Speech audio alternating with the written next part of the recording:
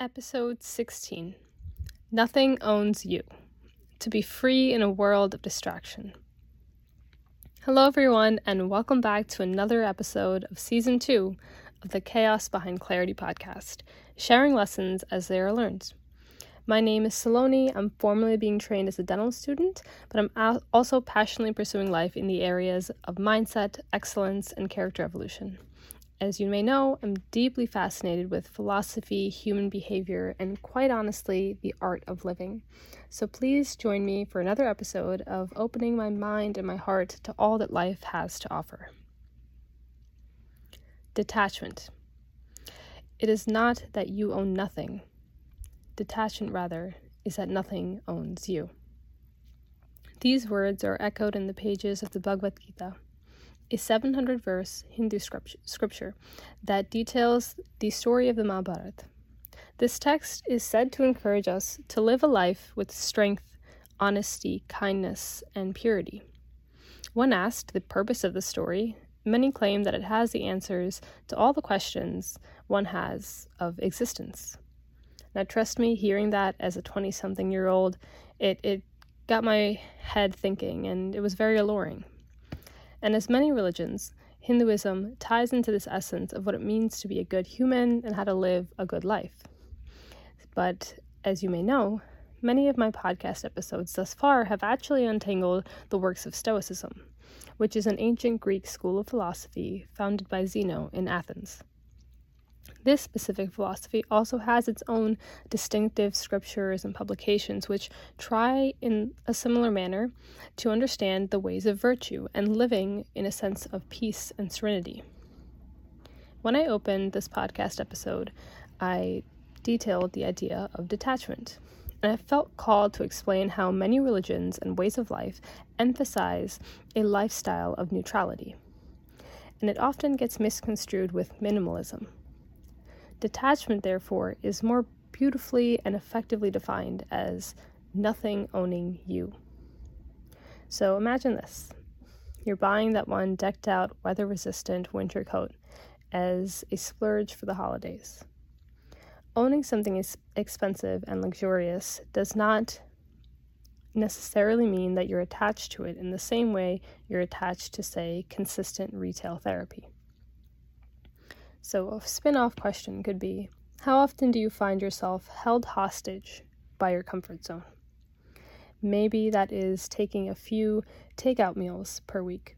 Maybe it's buying a subscription to the closer gym with more amenities, or it's having a morning routine that you're dedicated to.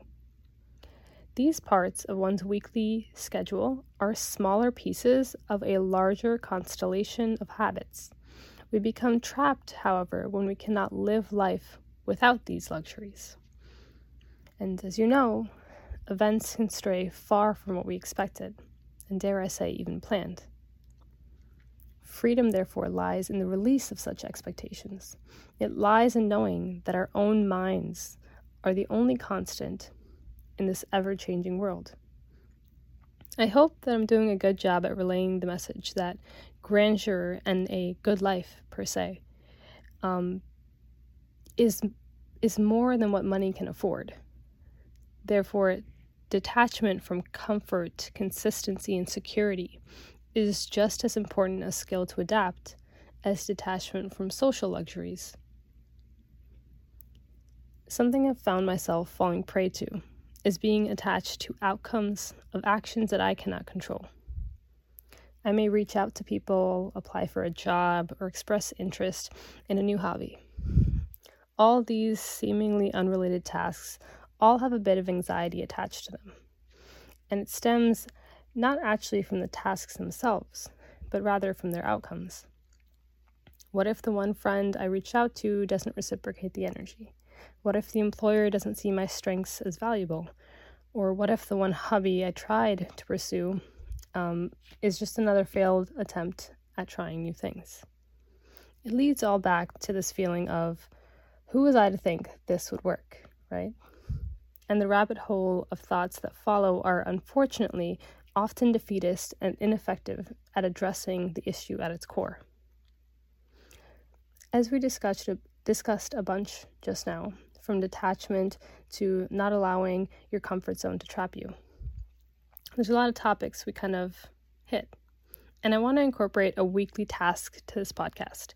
It was actually a suggestion from a fellow listener, and I think it's a great way to engage everyone and to leave you with a kind of simple way to try this on your own. So I urge you to take 10 minutes out of your week to sit with yourself. Just sit and breathe deeply, allowing the tension that is held physically in your body to move. Allowing is the key word here. Maybe for days or weeks, we have carried around a stress that's almost palpable. And once you sense a shift or that the weight is moving, ask yourself the question of, what does this tension stem from, and why do I feel attached to it? Start small and start there. Thank you everyone for listening again. Please take a minute if you have to go onto Spotify and Apple Podcasts to rate the show and to leave a comment. I truly do enjoy the feedback and suggestions, as you can clearly see, and it keeps me pushing on this platform and allowing the work to be shared with other listeners. So thank you again. Take care.